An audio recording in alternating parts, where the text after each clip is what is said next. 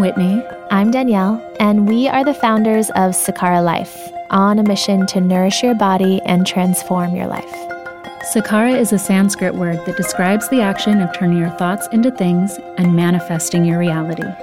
We believe that who we surround ourselves with, what we watch, what we listen to, what we eat, the information that we take in, impacts the way we think and therefore who we are. The conversations that follow are with bold thinkers who have had an impact on how we view the world, ourselves, and what it means to live the Sakara life. The intention of these conversations is to push each of us to greater heights so that we can turn our thoughts into things and all shine our light a little brighter. We are so excited to be on this journey with you. Welcome to the Sakara Life. Today's episode is with Suzannah Neufeld. She's a licensed psychotherapist, certified eating disorder specialist, certified yoga therapist, and mom of two who has been dedicated to supporting individuals and families with perinatal, maternal mental health concerns and eating disorders since 2003. I think this is a really interesting episode. There aren't too many people out there who are at this intersection of body image and pregnancy and what you go through in pregnancy and postnatal. So this is a really interesting conversation, especially since we're both pregnant right now. Yeah, and I think it's even relevant for those that, are either men or aren't parents at all, because I think there's a lot of learnings behind what the mentality is around both eating disorders and then the shift from maiden to mother and how we can better support not just ourselves if we are mothers, but support the mothers around us and the mothers to be around us. Absolutely. And I love even taking this into account because we can go through so much of our life feeling in a good place in our body. And then, as you say later in this episode, wake up one day with a completely different body. Mm-hmm. And taking a moment to think about how does that affect us as people? How does it affect our mental health, especially if there's any type of history with disordered eating or having an unhealthy relationship to food or body? And that this can be a very triggering time for people. So I love that we're bringing this to light, having this conversation.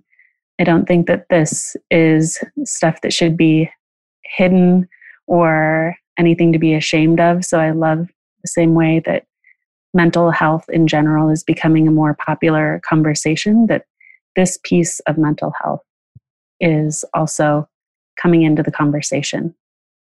So looking forward to sharing this conversation that we had with Suzannah Neufeld with all of our Sakara Light listeners today. Enjoy. Also, please note we are recording from our homes via Zoom, so please forgive us for any sound issues. Well, we're so excited to have you on the Sakara Life podcast today, Suzannah. Usually we like to start out by asking our guests about their mission. So we'd love to hear, what is your mission here on Earth? Oh my gosh. Well, I think I have two answers. There's sort of my, what do I think the purpose of being here on Earth is for me? I think I was thinking about this a lot. I think it's to experience what it means to be alive, to feel things, emotions, and senses fully, and then to have connection with other living beings, my kids, my friends, my community, my husband, people that I meet, strangers. But in terms of kind of my mission, my, work is not even the right word, but sort of my heart mission.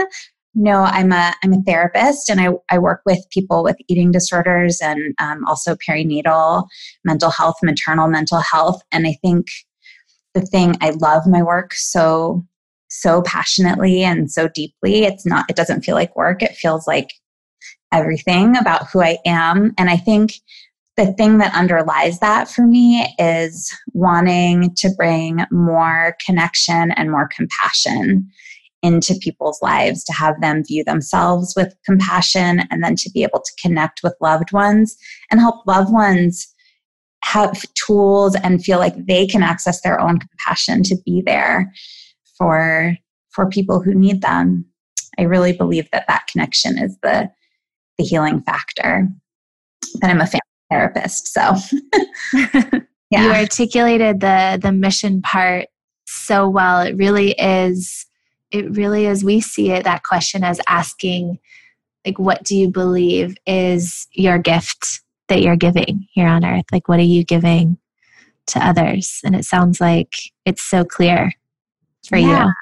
It's funny, I think, you always have to like write website copy or come up with ways to describe yourself. And the way I think I described somewhere that I kind of, in my work, I try to hold a balance of compassion and honesty. And my clients will often laugh and they're like, that's exactly how I would describe you. That those are the things that I've taken away, as sort of that honest truth and that ability to have compassion for myself. So, yeah. Can you talk a little bit about kind of just your overall thesis and approach when it comes to perinatal health? And then maybe just also touch a little bit, like, where does perinatal health and mental health and then eating disorders, is there anywhere where those intersect, or a reason why you chose to do each of those? I think in a lot of people's minds, those are two very different things, but I can absolutely imagine where they intersect as somebody who had eating disorders. So yeah, can you speak to that? Yeah, absolutely. I started as an eating disorder therapist and had been doing that for several years. And, I think my introduction to it would have been that I just had several clients who were pregnant or postpartum that I was seeing. And there's such a transformation in terms of relationship with body and food. And sometimes even people who'd had an eating disorder when they were younger and then felt like they'd recovered for several years, it comes back. Such a vulnerable time, that pregnancy, postpartum time. And I'd found that work really enriching. And then when I was pregnant with my first child about 10 years ago, I had a really hard pregnancy. I had hyperemesis. I don't know. Wow. So nausea and vomiting all the time. It was really devastating. And I very quickly developed depression and anxiety during that time and had to go on my own journey to be able to cope with that and get through the pregnancy and into motherhood. And during that time, one of the things that really, really helped me was going to prenatal yoga classes. I was so sick that I couldn't even do most of it, but going was so powerful to me. And I loved my teacher. And I had already been sort of a casual hobbyist yoga teacher before that. But I decided, just for myself to do the prenatal yoga teacher training, just to learn more from that teacher and figure out how to heal myself and move myself through the process. And when I was doing that training, I thought, this is all stuff I really want to bring into my work with my clients. And that started me on a journey to incorporating both of the things into my practice and sort of adding it as another group of people that I wanted to serve. There's a huge amount of overlap. People who have a history of an eating disorder are much more vulnerable, actually, to having maternal mental health struggles. I'm not sure on the exact statistics, but it's pretty staggering how much having a history of an eating disorder is a risk factor. So, that just comes up a lot. And I will say that 201, every client that I see for pregnancy and postpartum concerns, one of the big concerns that they have, it has to do with body image and how they feel in their body during pregnancy and especially afterwards. Yeah, you spend your whole life, if you're lucky, you have spent your life getting to know and love your body. And then one day you wake up and you're pregnant and it's a whole new body. Yeah. In my case, day one, like literally the day I found out I was pregnant, I was like, what body is this? I don't know her. Mm-hmm. So yeah, that was definitely an anxiety for me. And I'd love for you to touch on how you categorize an eating disorder. I never went and saw anyone about mine, but I definitely had disordered eating. where I had a terrible relationship to my body. I would say I used food more as punishment than nourishment. I had a lot of anxiety around food. I didn't know what the right things to eat were. I was never thinking about eating for how I felt. I was only thinking about eating for how I looked. I was hopping from diet to diet to diet. And so in my mind, like that is, especially compared to where I am now, that is very much disordered eating. So when you talk about that journey and how it relates and intersects with motherhood and pregnancy, can you give us your 2 cents on how you define eating disorders? Well, I think you just gave a really beautiful definition of it. And how, just think about how common that is, right? I think that we have this medical system that has created one definition, which is really for insurance companies, of what an eating disorder is and looks like. That actually has nothing to do with what I think eating disorders actually look like, because it's the definitions, the medical definitions are very based on weight and size and sort of number of behaviors, when they're actually a mental illness, and they can affect people of any size, any shape, any age, any gender, any background, and they're rooted in a relationship with food that is about what you think you should do, what you think you should look like, that has deprivation at the core of it. I think actually, even when people have binge eating concerns, deprivation is usually at the core of it. And then I think that relationship with food also becomes a way to deal with anxiety, trauma, discomfort in the world. And it's a reaction that I think makes sense in a world that can be really chaotic, and in a world that certainly promotes in a lot of ways a lot of these behaviors. I just this morning saw, I don't know if you saw this, that Amazon just came out with a product that they're at the top of their thing, that it's something you wear around your wrist, and it tells you what your body looks like and what you would look like with each percentage of body fat you gain. No. I mean, it's so devastating that just came out. What is that? It's like 10 steps forward and 10,000 behind. I know. It's devastating. So in some ways, I think eating disorders are the only logical reaction to the world that we live in. And there's a lot of reclamation that we have to do to take our intuitive relationship with our bodies and with eating back. It's really interesting that you mentioned it's a mental health condition, and that, I think so much of it is the focus is on the physical, that we forget about, no, this really is a manifestation coming from anxiety or insecurities or, whatever those drivers and motives are for creating habits or relationships with food. And I think with eating disorders, it's similar to anxiety or depression, where I think in the past there was a lot of shame around being labeled as depressed or something like that. And I think putting a label is really difficult too, where it can be something that is maybe just a passing phase, a moment in your life. Maybe it's something you come into and come out of. And maybe it's something that is always there that you're working on, but that doesn't mean that you need to be labeled as this thing or this type of person or put in this category box for this insurance company. Right, like defined by it. Yeah. I think that's really hard for a lot of people when this is so common. So many people feel anxiety. So many people think about their food and what they're putting into their body or how they look in the mirror. Like, this is normal human behavior. Especially in this culture. And even the language behind what you're saying, Whit, is, like, I am bulimic or I am anorexic. It's like, no, that's not who I am. That's just, one of the tools I'm using because my toolkit isn't in a good place or my mental health isn't in a good place. It's not who I am. and because that's what we're taught, right? One of the things I often try to talk with people about, because people will, especially if they think that they, want to think of themselves as a feminist and they want to be fighting, and they're like, why do I have these thoughts in my mind that actually don't fit with my values? And something that we talk about a lot is these thoughts and this disorder doesn't actually belong to you. It's not yours. It's something that is in the air. It's like if you go out in the rain, you're going to get wet. That's not your fault. That's what happens.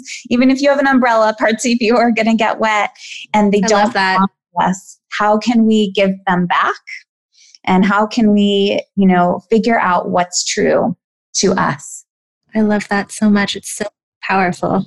Especially in a day and age of social media, I can only imagine how, young people are feeling growing up and being put on that type of stage platform to be judged by their peers and by others at such a young age.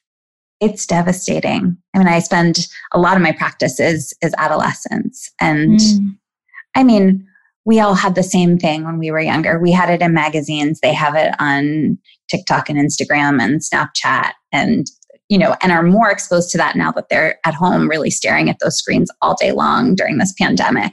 But it is so intense for them, and the need to have likes.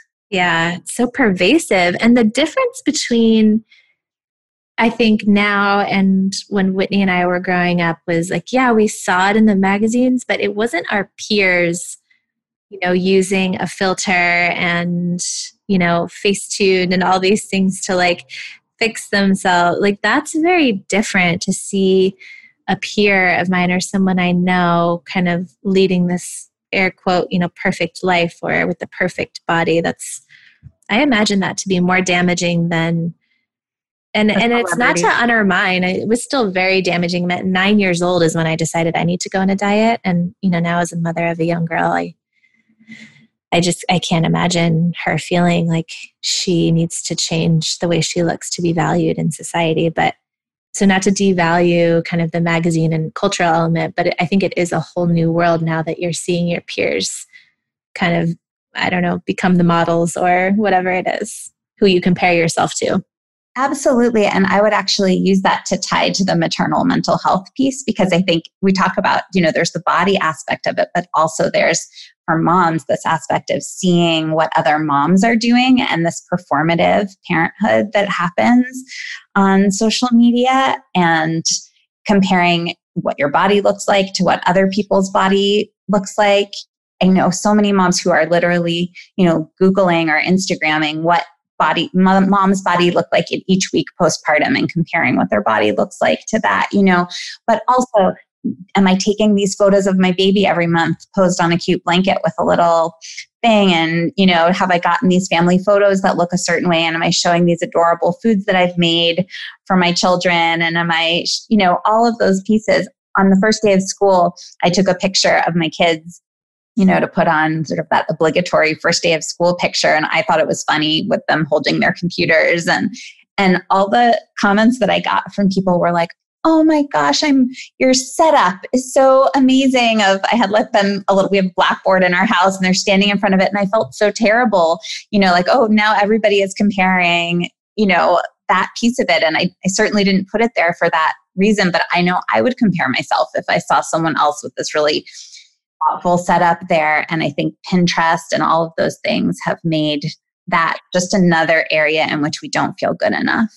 And what you're saying makes me really think about how I'm contributing, and that being on the other side of it, of being the person, especially 10 years ago that would have felt less than and dieting and because of the images I see, then now that I'm in a much, much healthier place with my food and my body, then it's like almost putting back on that hat of who I was before to make sure that I'm not ever part of the problem again. Like there's a lot of onus on each of us as contributors, not just consumers. Yeah, absolutely. I think one of the things I love seeing when I have friends do this is to kind of put okay, I'm going to put this beautiful picture of my family and now I'm going to show you real life and show everybody crying or fighting, and to really be able to talk about that stuff too, if we're going to put stuff out there to show both sides of what's real and messy. So it sounds like I love this intersection between how I relate to my body and then where that intersects with creating a new body and a new human. What about the postpartum period? Like, what called you to help women through that? Yeah. Well, that work that I was doing in the prenatal yoga was part of it, but certainly my own experience. I found pregnancy and postpartum to be really, really challenging, especially after my second. After the first, I sort of had that blissful piece of, okay, whenever, in the morning I do a feeding and then put her down for her nap and then I would sleep. And with the second, it was like, oh, I can't go back to sleep because you need me now.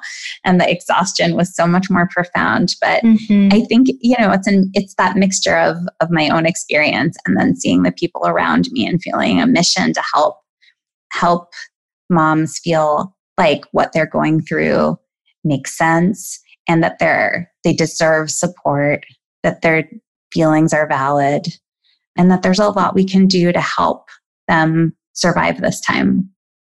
Yeah, what are some of the things that women experience through pregnancy and postpartum that you see? How does this manifest? Yeah, I think, when I think about it, I think, right, of what are the general things people experience and then what happens when mental health issues start to come into play. So I think about that time as being a time of great transformation. That's the buzzword that I keep in my mind. And I think about all the things that are changing during that time that cause transformation and chaos and, just opening for a lot of new to be created, but are sort of like a second adolescence, right? So there's hormonal changes. It's very much, again, like a second adolescence. Body is changing. Identity is changing. How you see yourself in the world and how other people see you, what your role is in your relationship. If you're in an intimate relationship with friends, and certainly career and work changes are pretty profound, and our culture does a terrible job of supporting moms. And I think that this pandemic has set that back, years and years and years and years in terms of roles like that. And then there's a huge amount of emotional change that goes on during that time, right? I often think of this time, I think I must have been, 15 weeks pregnant or so with my first, and I went out for lunch with a colleague of mine, a physician who had some older children. And I said, once I have that 18-week ultrasound and I know everything looks good, I'm going to stop worrying. And she was like, oh, honey, you're going to be worried until the day you die. Yeah. And she was right. It just keeps going. There's the love and the care for the kids. It brings a whole new world of emotion in there. And so with all of that going on, and you add in, the spices of sleep deprivation, well, really that is the big one, and the hormones. And it's a recipe for feeling all over the place and having a lot of change happen.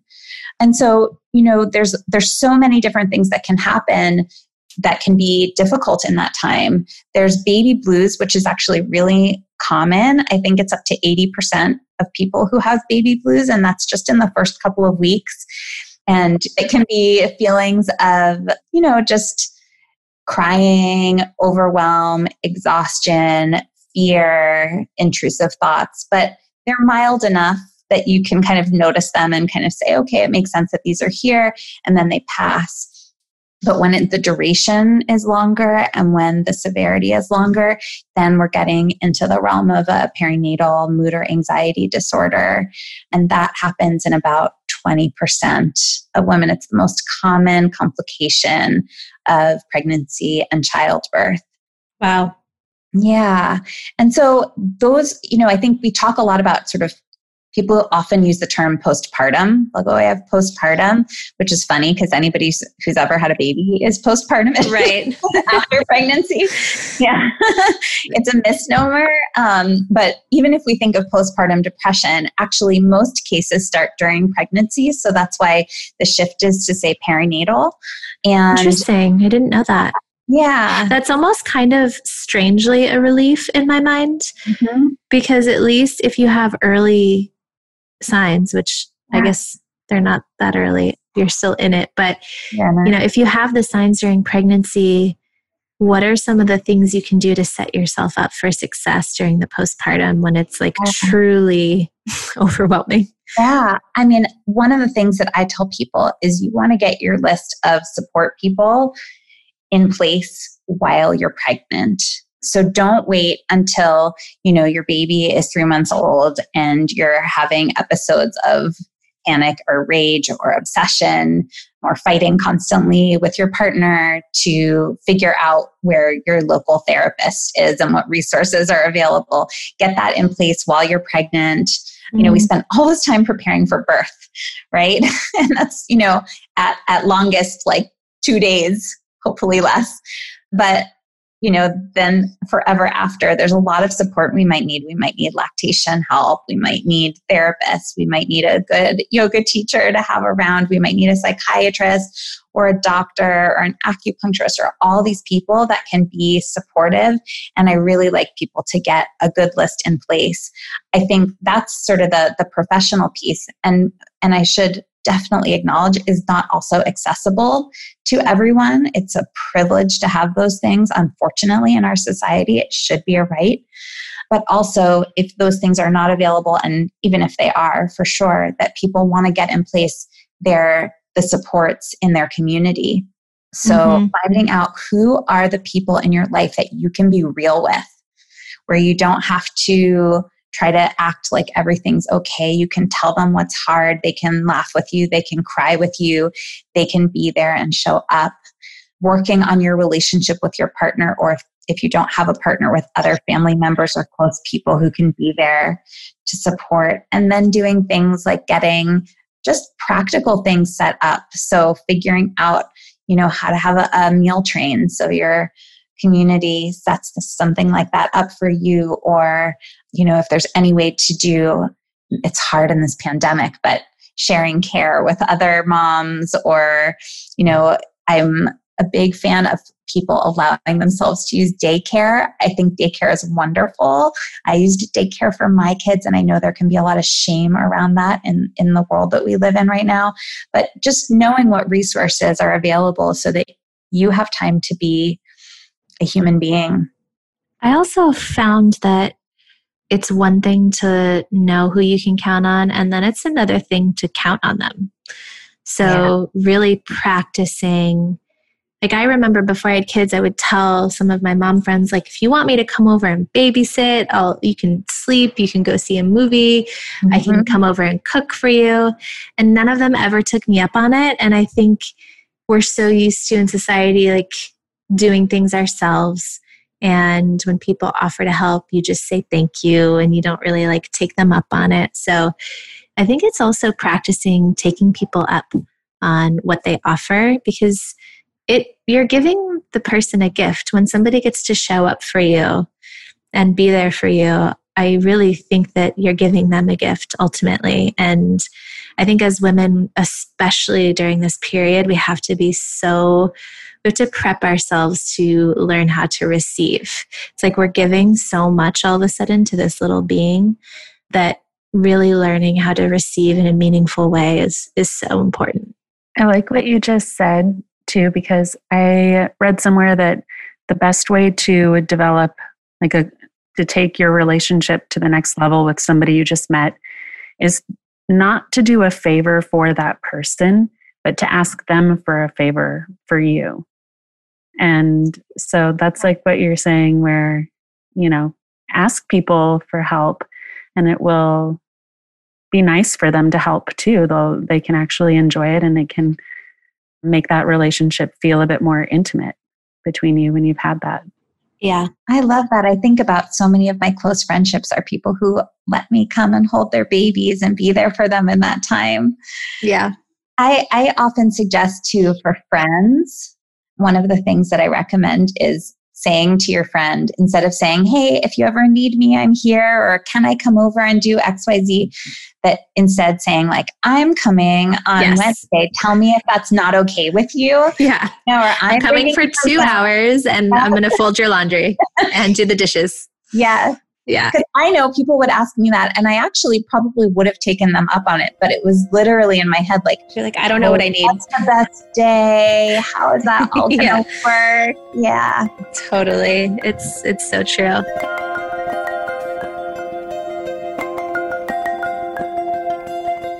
And now for a quick break. Today, we are so excited to tell you about one of our newest products, the Foundation Prenatal. As a pregnant mama, I couldn't find a product on the market that was both comprehensive and clean. So we had to make it ourselves. The Foundation Prenatal includes everything you know a prenatal should have, plus so much more. It contains a superfood-based multivitamin and algae omega, choline for baby brain development, macro minerals, our complete probiotic formula, and of course, if you are a Saccharolite, you know you love our greens. So we included a super green supplement in there as well. And just like we have such high quality standards when it comes to our Saccharolife nutrition program and the food we're putting into our bodies, we come to these supplements with the same level of standards of quality and cleanliness. We really couldn't find anything out there on the market that met those standards. And so we had to create these. Any time of your life, it's important to be putting clean ingredients into your body, but especially during this time when you are building a life inside of you or feeding a life straight from your body. So these are the highest quality supplements out there on the market. Try them. You're going to love them. I used to have bottles and bottles of different supplements all lining my counter and have to count them out and put them all together. And this just makes it so easy. They all come together in one convenient packet that you can take with your morning meal or before you go to bed. It's all food-based, so it's really easy on the stomach, especially during those times in pregnancy when anything can be a little bit harsh on the stomach.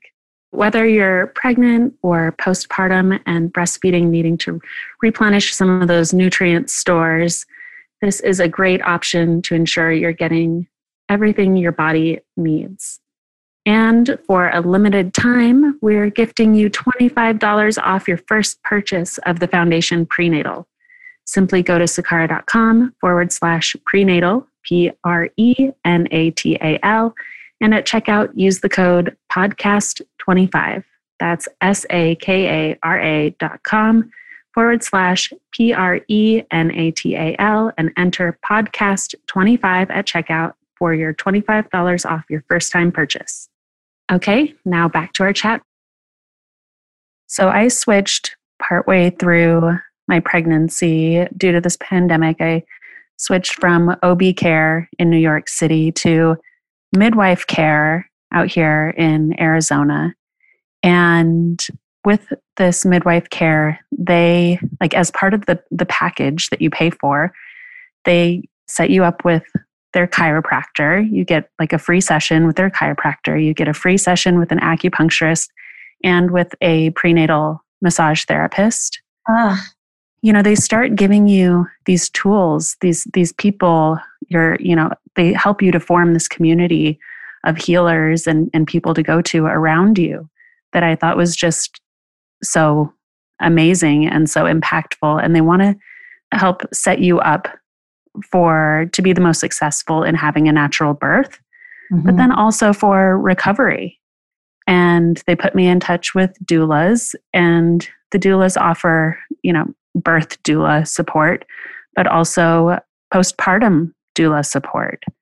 And with that, they list a list of things that they can do, ranging from helping with cooking and doing dishes to diaper changing to, light housework, whatever it is.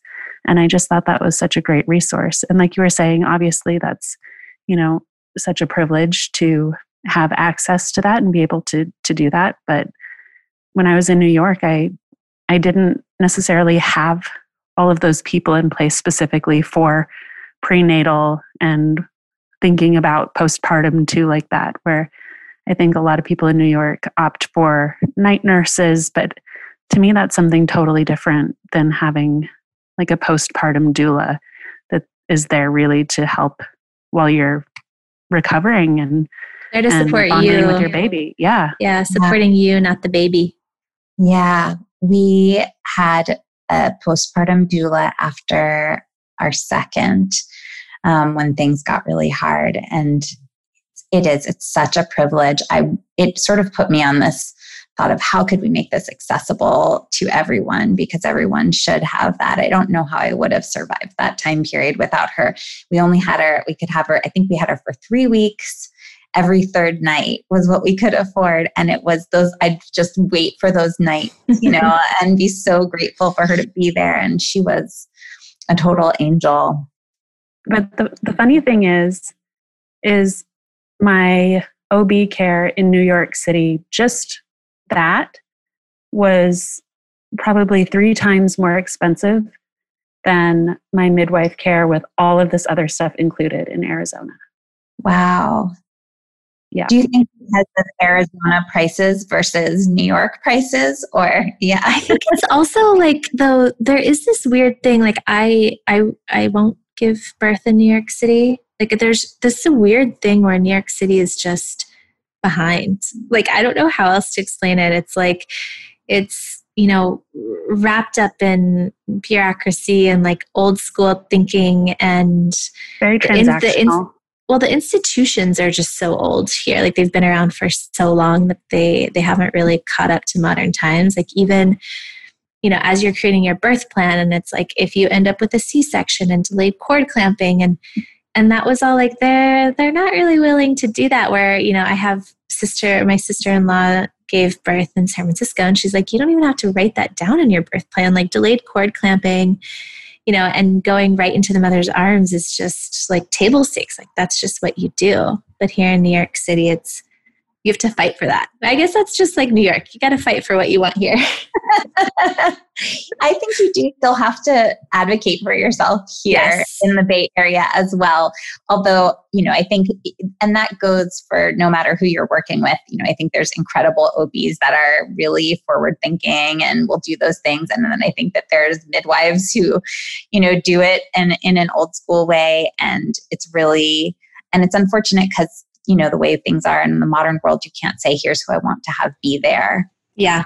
Unless you have the privilege of hiring someone, to come to your home. But if you're going to be in a hospital, which I did, and I chose to, you get who you get, which is why I'm a big, big fan of bringing a doula with you to the hospital. And especially I'm a fan of doulas who really will support you no matter what happens and help you feel good about things. Yeah. I think it's worth saying, as we're talking about all of the things that can come up around mental health, that the issue of what happens during labor and birth, there can be trauma, there can be a sense of loss of power, and all of that can really affect how somebody feels, whether they feel empowered or disempowered in the postpartum period. And I think that's actually independent of what kind of labor the person has. I think it's much more about their relationship to what's happening and to how the people around them are treating them. Yeah, absolutely. We've been talking a lot here at Sakara about this idea of holding space. And I think the original OGs of holding space are midwives and doulas. Mm-hmm. This idea where you are somebody's shepherd as they cross the veil. And truly, like I work with a midwife as well for my first birth and now this birth as well. And, they're the first to say, like, yes, they're clinicians. Midwives are clinicians. They can do everything an OB can do clinically except a C-section. But mostly they just sit with you and hold a container for you to do probably the craziest thing you've ever done in your whole life. Like, I can't imagine anything crazier. And just how powerful that is and how much you need that. And then I think about other places in our lives where else do we need that container of holding space, and where is that need not being met? Yeah. I also want to give a shout out to nurses. Because not everyone can have a doula, and there are just amazing nurses who are so true as doulas all day long. I've heard so many stories about nurses, like from other mothers, more than OBs, like, and midwives and anyone. Like, I hear so many stories. Like, I don't know what I would have done without that nurse.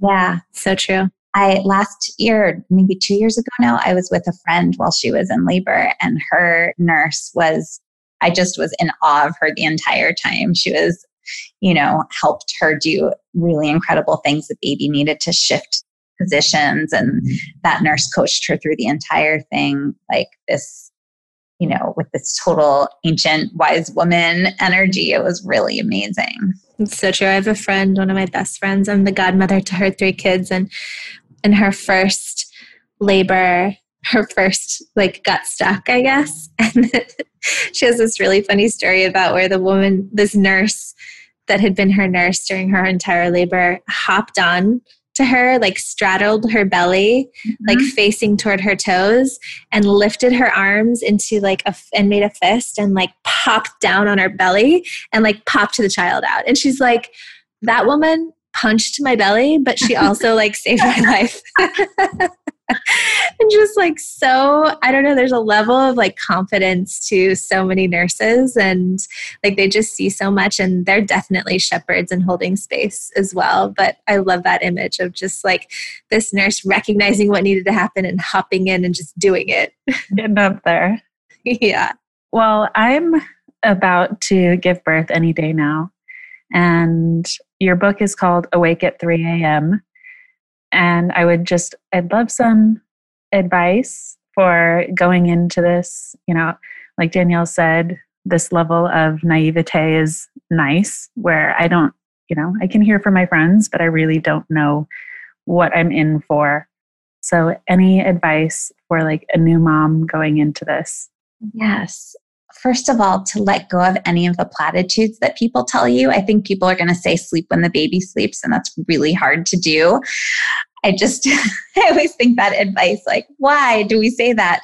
Because as soon as the baby sleeps, you have to go eat and pee and, do anything that you didn't have time to do before. Maybe you just want to stare at the baby. It's a big expectation to put on yourself. But that said, I think with sleep, postpartum, there's these different levels. There's, do you have time to sleep? Are you getting support with the baby care so that you can get some periods of uninterrupted sleep? And then also, when you do have the opportunity to sleep, are you able to fall asleep? And those are 2 really different pieces. So the first is one I work with people on all the time, and kind of connecting with the other adults in their house and how they can help. And then, figuring out different things that can happen just to help the baby sleep a little bit more. But the second is the piece where we have to do a lot of support for the emotions that might come up, and what is it that's happening that's getting in the way of being able to settle the nervous system and lie down. Is it internal pressure of all these things that you have to do? Is it actual pressure of all these things that you have to do? Is it intrusive thoughts or worries that are going on? And each of those has different things we can do to support someone. With worries and thoughts that are popping in, I really like to talk about normalizing that. And I think the problem can come when we're really disturbed by thoughts that we have. So sometimes there will be lots of thoughts about, what if something bad happens to my baby? What if I do something bad to my baby? What if I'm not doing this right? What if this and that and the other thing? And then when those thoughts come in, there can be an idea that something is wrong with me because those thoughts are there. What mother would have these thoughts? What mother would kind of I often thought about somehow putting my baby into the freezer. I'm like, I wish I could just freeze her and pause her for a minute so that I could lie down for 12 hours. Then I could sit around and thaw her, and there's these moments where I'd be like, oh my gosh, what kind of mother would think that? I love my child. What kind of mother would think about that? Or a lot of moms have images of throwing their baby out the window, that those kinds of dark thoughts that come in, we judge ourselves for them. And to be able in those moments to say, these thoughts are normal, these feelings are normal, they make sense. Of course, they're there when I'm so exhausted. And I don't have to layer on top of them judgment, and I can say to myself, like, hey, this is a really hard time. There's a lot that you're doing that is really wonderful and is always good enough. And it's okay to rest right now and kind of put down carrying the weight of being perfect and of protecting your child from any bad thing that could ever happen. You are okay. I love what you said, like it's okay to rest right now. That was the biggest thing I actually wasn't ready for, was how my understanding of busy was going to change. So, Whitney and I run a company, a large company, like with 200 people now. It's like, busy is not the right word. And I'm not trying to make busy sound cool. In fact, like Whitney and I have had to do a lot of work to figure out how to prioritize well and not be overwhelmed. I don't think being so busy is a good thing.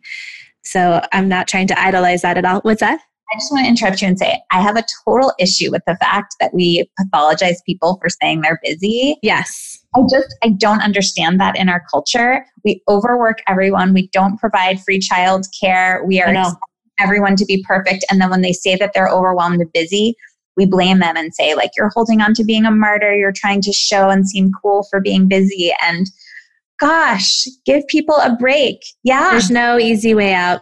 I completely agree with you. And I think after giving birth, I promised myself I was going to take my maternity leave and like really practice not being a founder and not being a CEO, and just try for a little while to take that hat off and just put it next to me. It's not going anywhere, but really lean into this new role, because when do you ever have weeks or months off with your child? So I was really surprised at how hard that was. I was really surprised at, even though I was so busy physically, mentally, the stimulation is very different. It's a whole nother level where you're breastfeeding, and so your hands are busy and you're with your child, and you're trying to be present, but your mind is so much less occupied in what now I believe is such an important way. I know a lot of birth workers believe that birth is actually not just a one-time event, but actually unfolds over the following weeks and months after you give birth. And I think allowing our brains to stop doing so much, and in terms of how we typically think of busy, and lean into what the new busy looks like, and rest. And I remember I watched every episode of Sex and the City in my postpartum time. And like normally I would never allow myself to just do that and relax and breastfeed and watch, a show I love. But it was so important for my mental and physical health. Yeah. We have to give ourselves that permission. Just rest. I would love for you to speak to, I'm not exactly sure how to frame this question, but it's something that's been on my mind recently. You get comments when you're pregnant about your physical body. You get comments postpartum.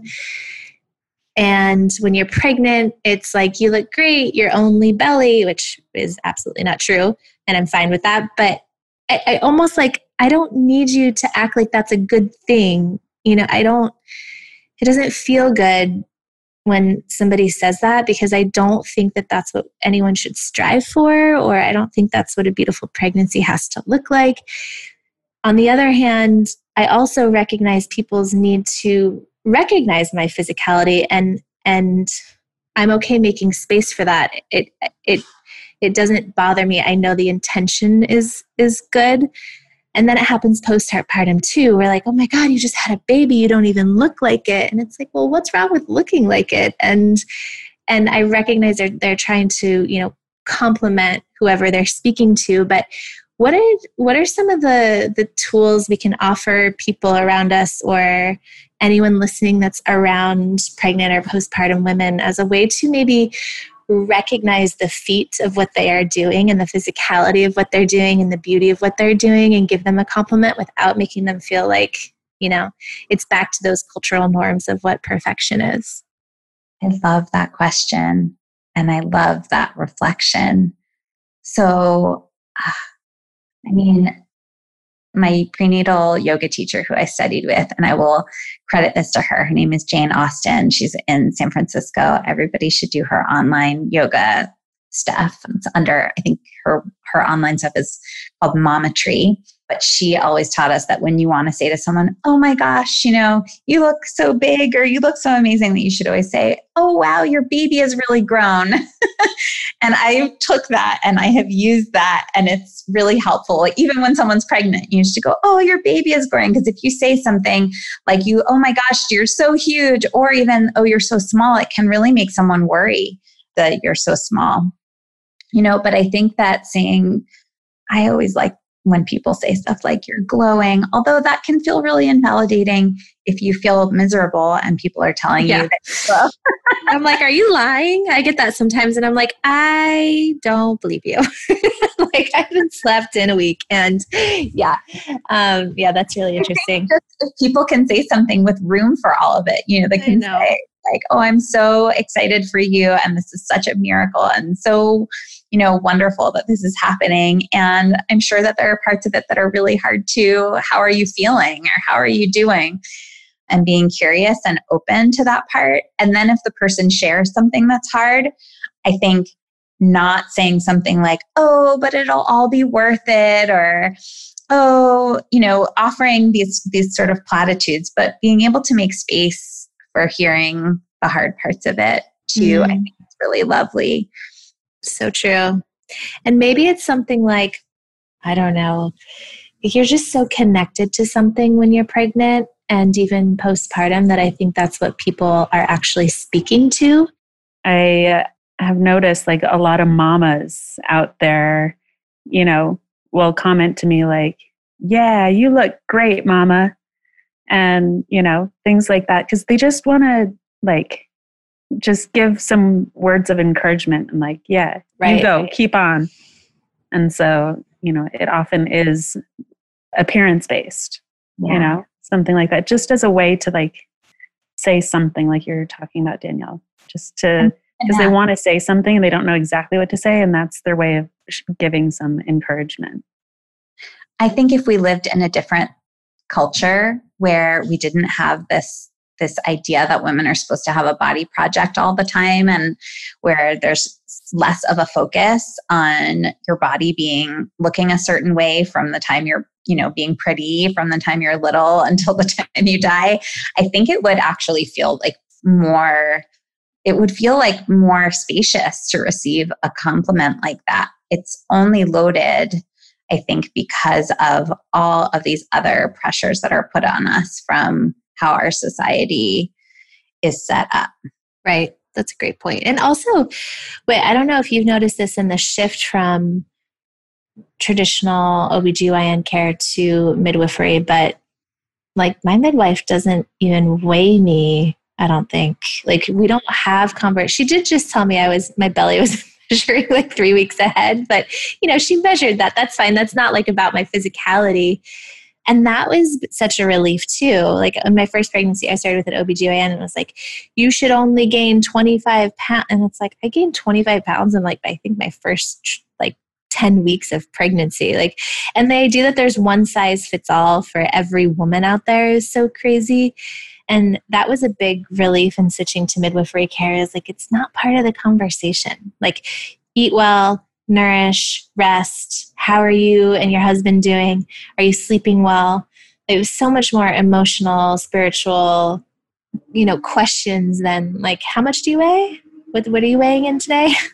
Danielle, I'm so happy to hear you say that. I really, really hope there's a shift in that direction everywhere. I think for people not to be weighed during pregnancy, I think that's something. And if there's one tool I could even offer is that if your doctor wants to weigh you, your nurse wants to weigh you, your midwife wants to weigh you, because some do, or they want you to weigh yourself and report it to them, that you are allowed to say no.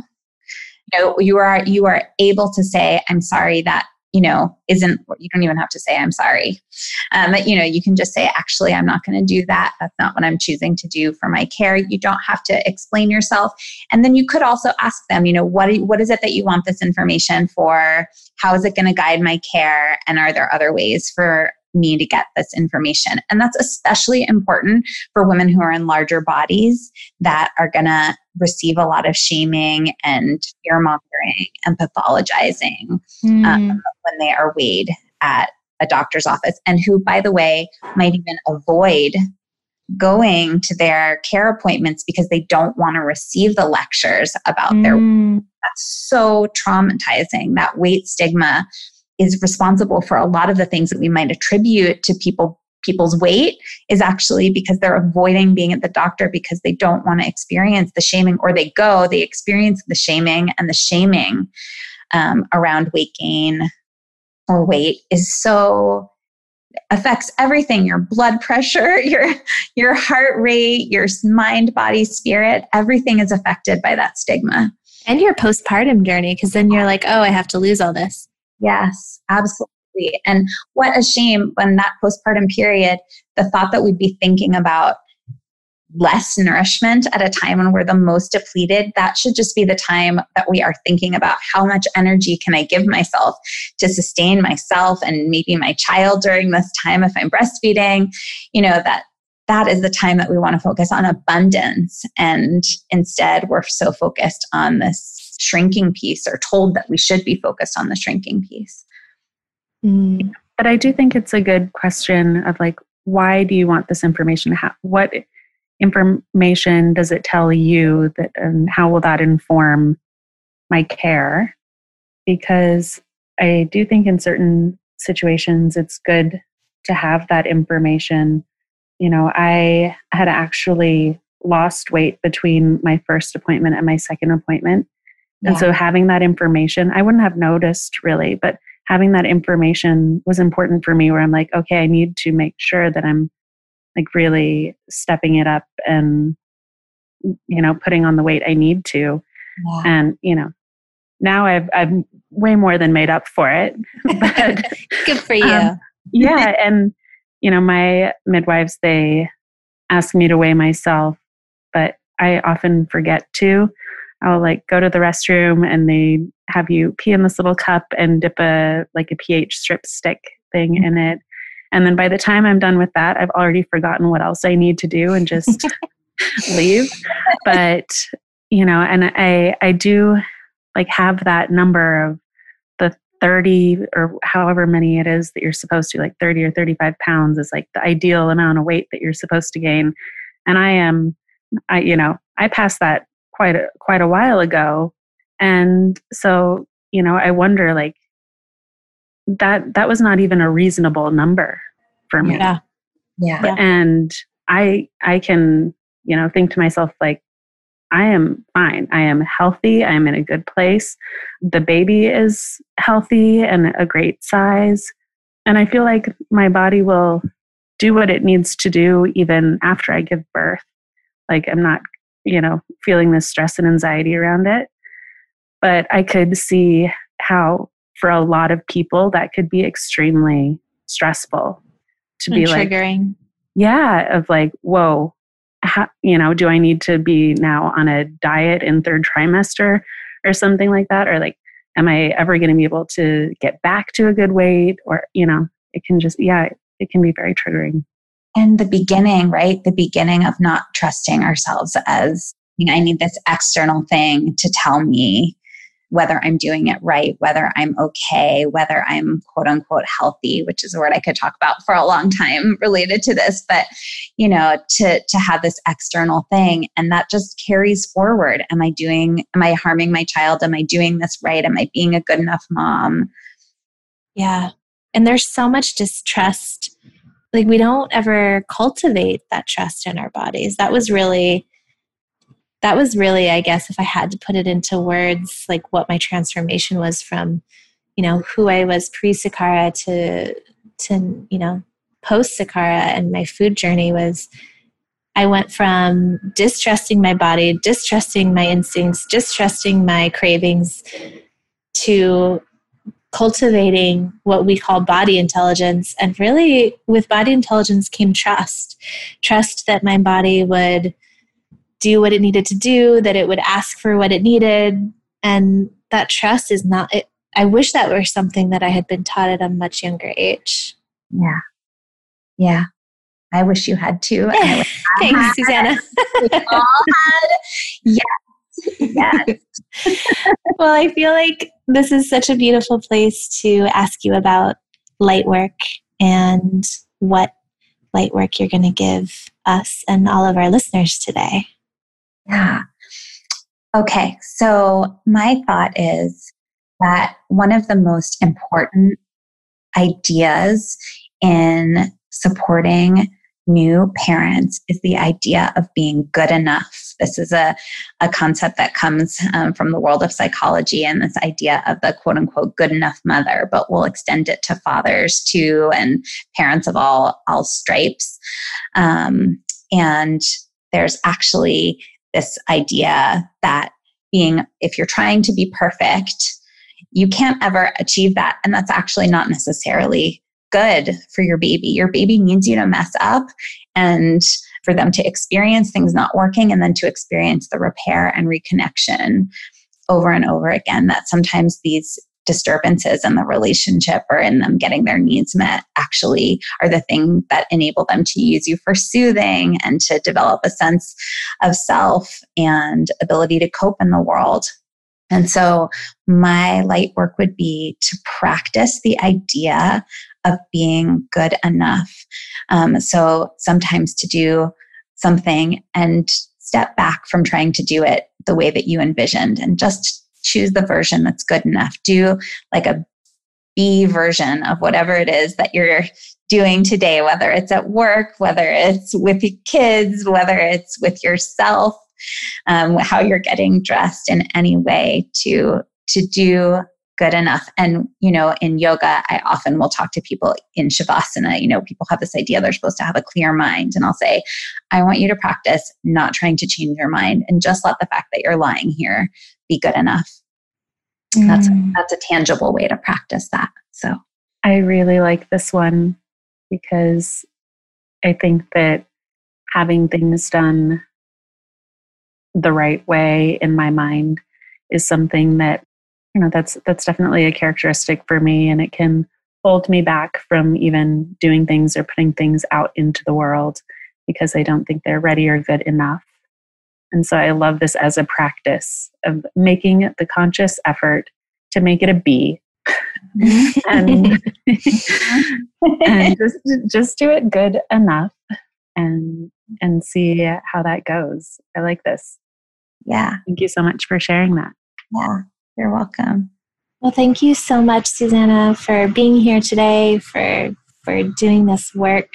It's so important and so specific. I've never heard of anyone that really intersects this place between how we relate to our bodies and then motherhood. And it's just so beautiful and so important. So thank you.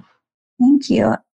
I just want to make sure that I say that, we're talking about all of these issues in terms of how they impact the individual, but I think there's also a really important social justice piece to all of this. And, I said earlier that 20% of new moms experience mental health problems, but it's actually 40% for Black moms, and that there's a pretty big crisis in our country around maternal health care and maternal mental health care that's given to moms of color and especially to Black moms. The mortality rates are much higher, and that's all to do with the access to care and the way that the care is given when it is accessed. So I want to put that out, that I think there's so much we can do in ourselves, but I also think there's a lot we have to do collectively to make motherhood safe for everyone. Yeah, and there's so many, thank you for sharing that. And there are so many places where you can, donate, even if it's just like $5. But I just donated to help support giving like doula services to Black women who wouldn't normally have access to doula services. Like there's so many ways that we can help. And I totally agree with you. There's one layer about raising awareness in general about what all women deserve during birth, but then there's a whole nother layer of Black women in particular. Yeah, there's a great organization, Black Mamas Matter, and I totally recommend that everybody donate there as well. Beautiful. Yeah. Okay, well, thank you so much, Suzannah. We appreciate you. Thank you so much this was a wonderful conversation. I really enjoyed meeting you both, and good luck.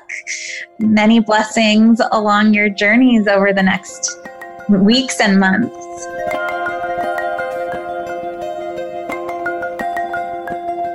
Here's a Sakara story from Emily in Virginia. She says, I've been a member of Sakara for 3 weeks. I've been struggling on and off with an eating disorder my entire life, and I can honestly say after 3 weeks, I have a healthier relationship with food. All of the meals are delicious, nutritious, and satisfying. I'm a major snacker, and I haven't felt the need to snack in between meals. Thank you, Emily, so much for sharing your Sakara story. As somebody who in the past had dealt with disordered eating, I'm so grateful that this food had an impact on your life as it did on mine. And thank you for reminding us all that food is about nourishment first and foremost, and about making us feel like our best selves. So we wish you well on your journey.